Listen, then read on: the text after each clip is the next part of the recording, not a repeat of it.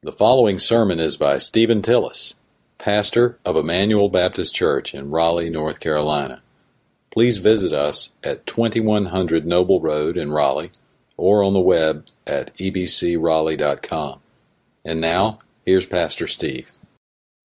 1 Corinthians chapter number 11. Let's pick up reading in verse number 23 and we'll read down to verse number 32. Verse number 23, "For I received from the Lord that which I also delivered to you, that the Lord Jesus on the same night in which He was betrayed took bread. And when He had given thanks, He broke it and said, 'Take, eat, this is my body which is broken for you. Do this in remembrance of me.' In the same manner He took the cup after supper, saying, 'This cup is the new covenant in my blood. This do as often as you drink it in remembrance of me. For as often as you eat this bread and drink this cup, you proclaim the Lord's death till He comes. Therefore, whoever eats the bread and drinks this cup of the Lord in an unworthy manner will be guilty of the body and the blood of the Lord. But let a man examine himself, and so let him eat of the bread and drink of the cup. For he who eats and drinks in an unworthy manner eats and drinks judgment to himself, not discerning the Lord's body. For this reason many are weak and sick among you, and many sleep. For if we judge ourselves, we would not be judged. But when we are judged, we are chastened by the Lord, that we may not be condemned with the world." Would you join me in a word of prayer this morning?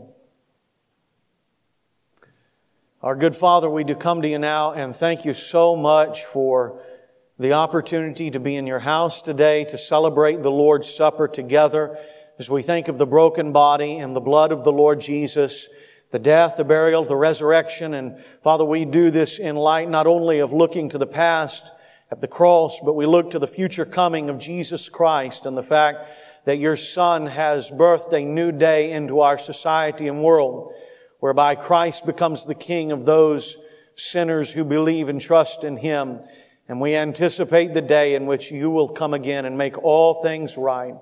We love you and we thank you. Father, thank you so much for the good music and all of those involved in that today.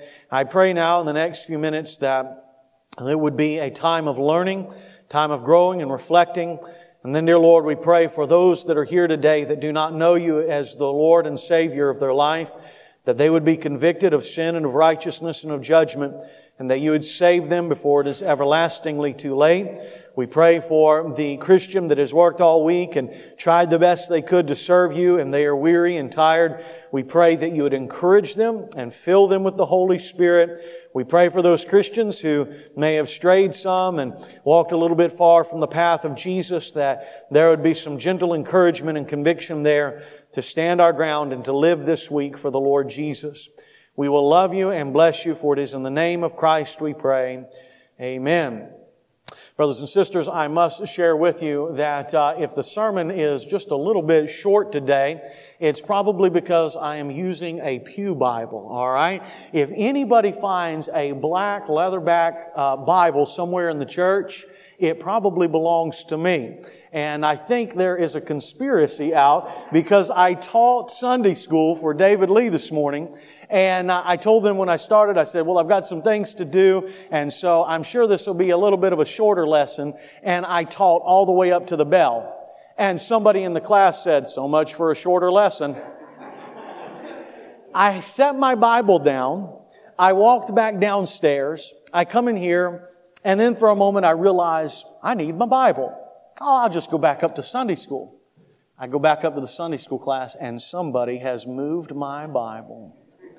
I know now what they're trying to do. Well, if we couldn't get him to teach a short Sunday school lesson, the sermon shall be short today. No, we'll look at this text. I just want to point out to you 27 points from the text today. And my brothers, I am a preacher. I will speak for as long as I know. I'm just kidding with you. Anybody ever said to your son or daughter or to a child, because I said so? I've got a bunch of amens now, right?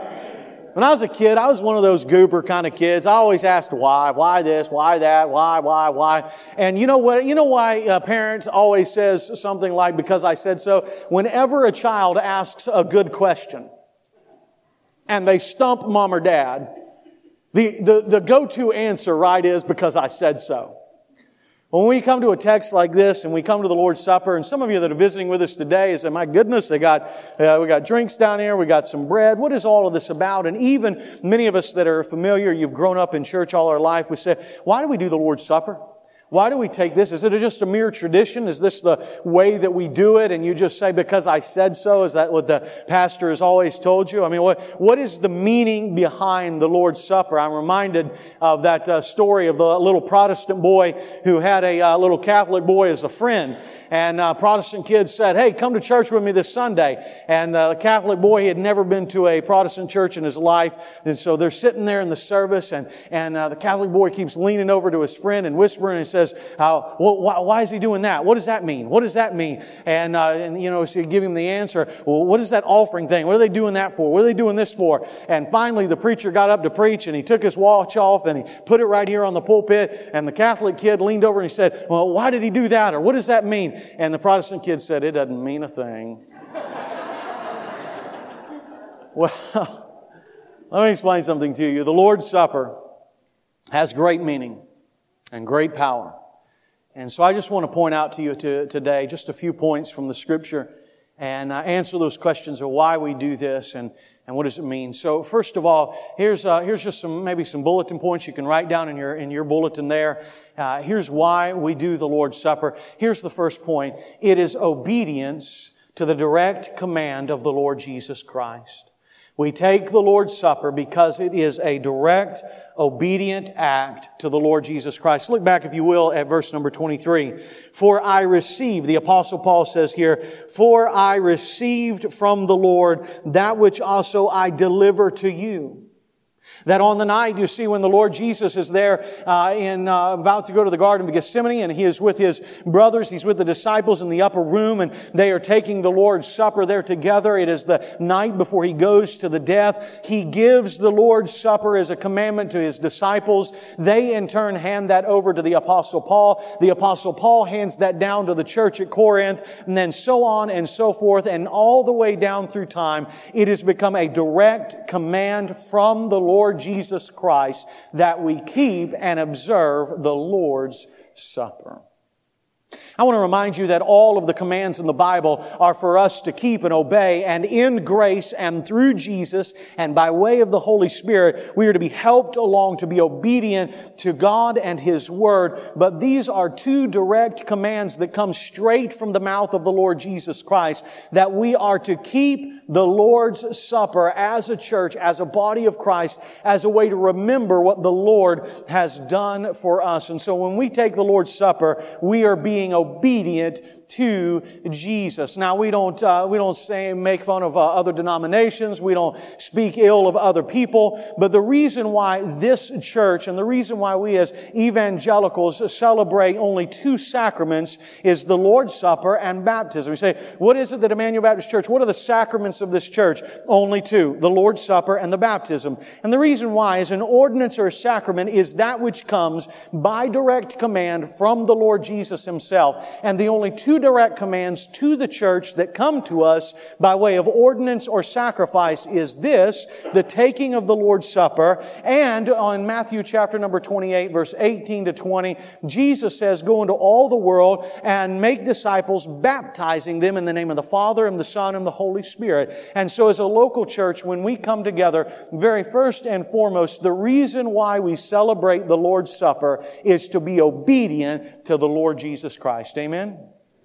I want to say to all of our believers that are in here this morning, every member of this church that claims Jesus Christ as your Lord and Savior, it is important for you to be here on a day like today. Now, I know we have many people that are sick. In fact, my wife is even sick today. We have lots of folks that are out sick. But I want to say every opportunity that you can to observe the Lord's Supper with a local church, you ought to take advantage of that and celebrate within the bonds of the local church underneath the eldership of of the church and be obedient to the Lord Jesus Christ. And one of the things that your church here, as the elders and the leaders, that we're beginning to change is, I think our bylaws say that we can take the Lord's Supper at least 4 times a year. And currently we take it once a quarter, and we take it on Good Friday. But we're going to begin to change that moving forward this year and try and take that maybe more in the terms of every other month together. And this is a beautiful and a wonderful picture and illustration of what Jesus has done for us.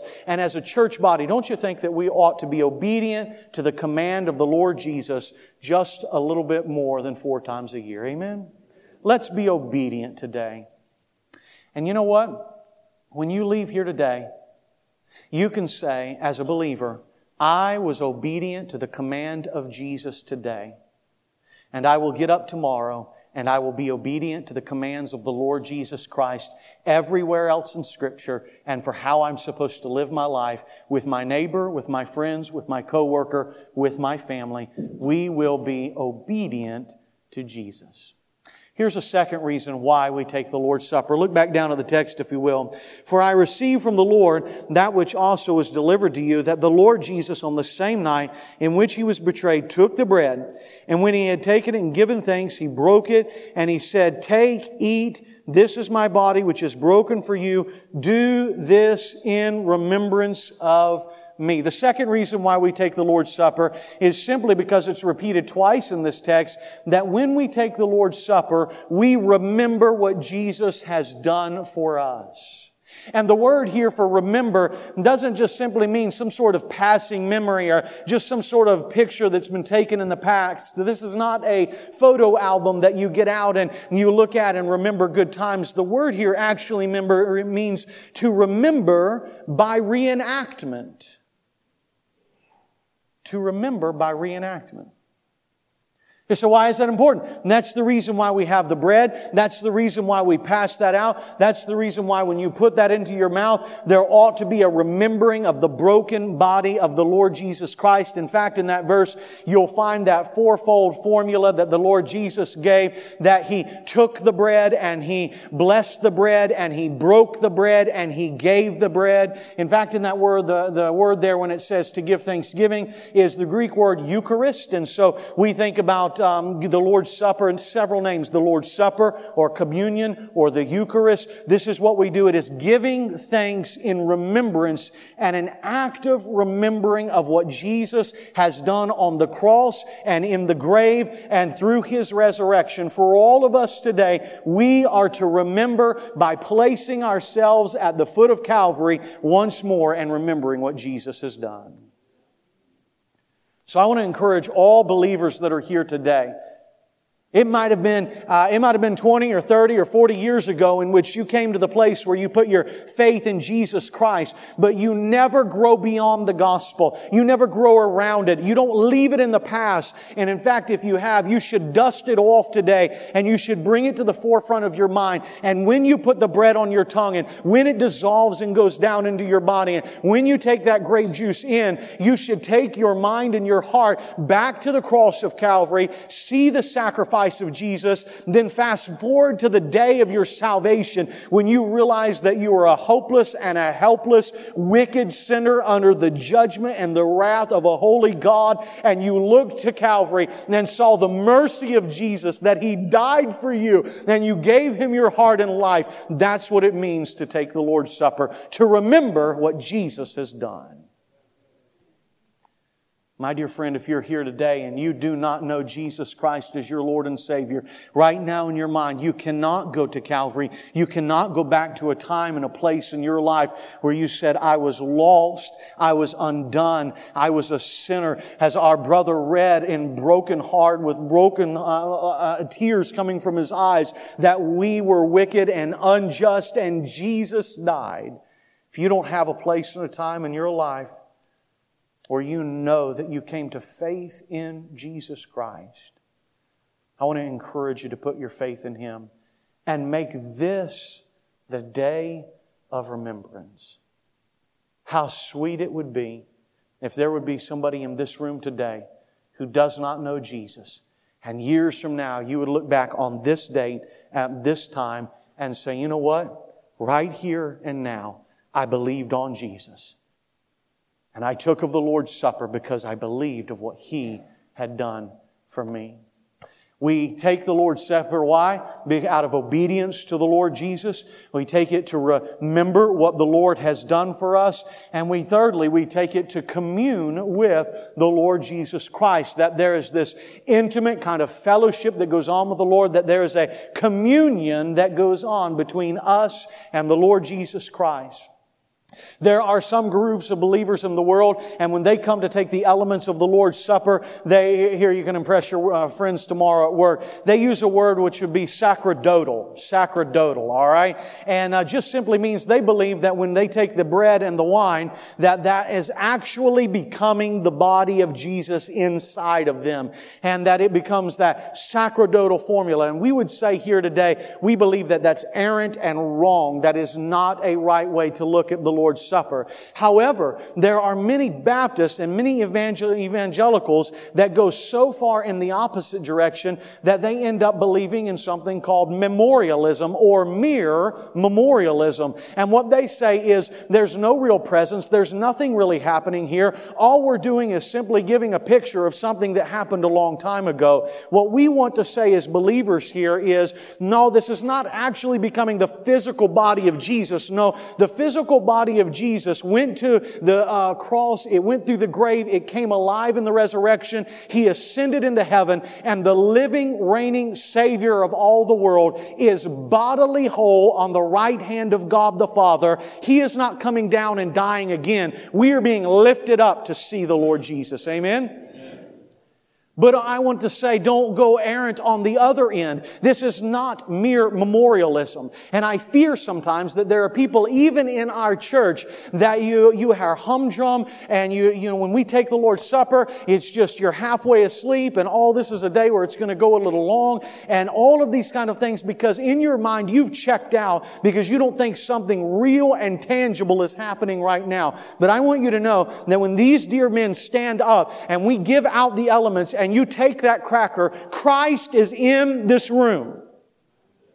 He is real, He is present, and He cares about what you're doing. And when you put that bread on your tongue, Jesus said, "Eat my flesh and drink my blood." And it is a moment in time where you are allowed to celebrate with the Lord Jesus, and there should be a communion and a nearness and a fellowship between you and your Savior. And if you are not close to Him in communion, I doubt seriously you're close to Him during the week.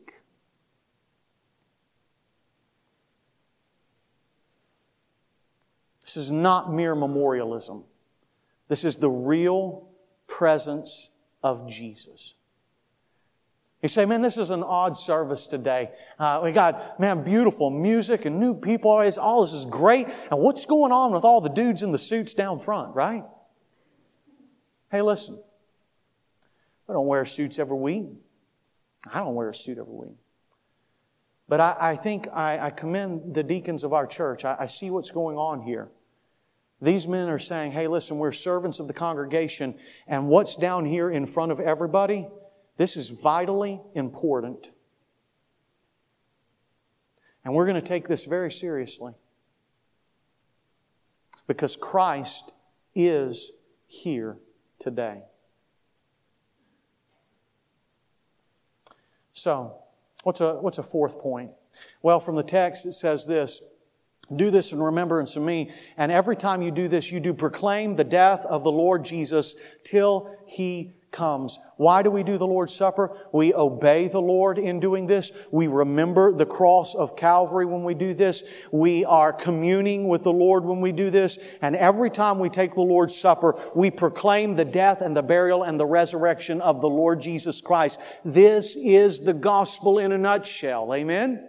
That's what this is. And don't ever feel like you can take the Lord's Supper without the proclamation of the Word. In fact, the Lord's Supper is always to go in tandem with the preaching of God's Word. It is the verbal communication of what Jesus has done for us. It is the visual illustration to all of the people here today of what Christ has done. When the bread breaks beneath your teeth, we think of the broken body of Jesus. When the liquid goes down your throat, we think about the spilled blood upon on the cross, Jesus hanging suspended between heaven and earth, dying for the sins of those who would believe. This is the gospel. And if you're here today and you are an unbeliever, you are in luck. Not only is some loudmouth preacher telling you a wonderful message of forgiveness and repentance and grace and that God loves you and Jesus died for you. In a few moments we'll sing songs together and you will watch all of these people who have come to a place in their life that they realized they were deep, dark sinners and Christ died. And when we take this Lord's Supper, you are watching people who believe what Jesus did for them. Just a few more points and we'll close and have the Lord's Supper. We do the Lord's Supper to be obedient. We do the Lord's Supper to remember what the Lord has done for us. We take the Lord's Supper here so that we commune, that we're close with Jesus. And by taking the Lord's Supper, we visually proclaim to the world. But can I say this for a congregation? We do this as fellowship. In the context of this passage, you can read it when you get home. This church was kind of a sorry church. And lest you feel like I'm being hard on them, Paul said almost as much of that to them. You need to get right with you. You know what these sorry people were doing? All the rich people were showing up and having a big feast, and all the poor people had no food to eat. And Paul said, stop having dinner on the grounds. Stop it. It's in the Greek, okay? You know why? Because all the rich people were eating together and all the poor people were on the outside and had nothing. And the Apostle Paul said, that's not the way it should be with God's people. We come together, rich and poor, black and white. It does not matter where you are or who you are or where you come from. What matters is we come together as the community of God around Jesus Christ. I want to tell you, if you have resentment and bitterness and frustration in your heart against anybody else in this congregation, don't take the Lord's Supper today. Go make it right with them and then come back and take it. We are unified and we love the Lord and we love each other. And if we can't live like that, then we are not modeling the gospel for the world. Not only do we have fellowship, but let me give you a couple of other things in that text. We should also, part of the reason why we take the Lord's Supper is discernment. Discernment. You see there in your text where it says, lest you drink or eat or drink unworthily. You know, years ago I was pastoring a small church near the base of Signal Mountain in Tennessee. And I had a fellow that would never take the Lord's Supper. He was a wonderful believer, loved Jesus, deacon in the church. He would never take the Lord's Supper. And the reason why is somebody had bashed him over the head with this text and not fully explained it to him. And he said to me, Pastor Steve, I could never be worthy to take it. I could never be worthy. And the only thing I could think to do, eventually I said, you're right. You're right. There's no one in this room today that is worthy to take of the bread and of the drink. And the text is not telling you that you have to go out and be a better person and a good person and do this and do that and try and live the best you can. The text is pointing you to this. You must discern, are you in Christ or out of Christ? Because the only worthy person in all the world to come to the table is Jesus Christ Himself. And the only way you'll ever be worthy to take the elements is if you are in Jesus. If you are here today and you don't have Christ as your Savior, you're not in Christ, and you come to the table on your own, with your own effort and in your own merit, you will not be received, and in fact, you eat and drink damnation to yourself. Discern today, am I in Christ or am I out of Christ? Am I a believer on the Lord or am I not a believer in the Lord? And don't fake, because you can't fake out God.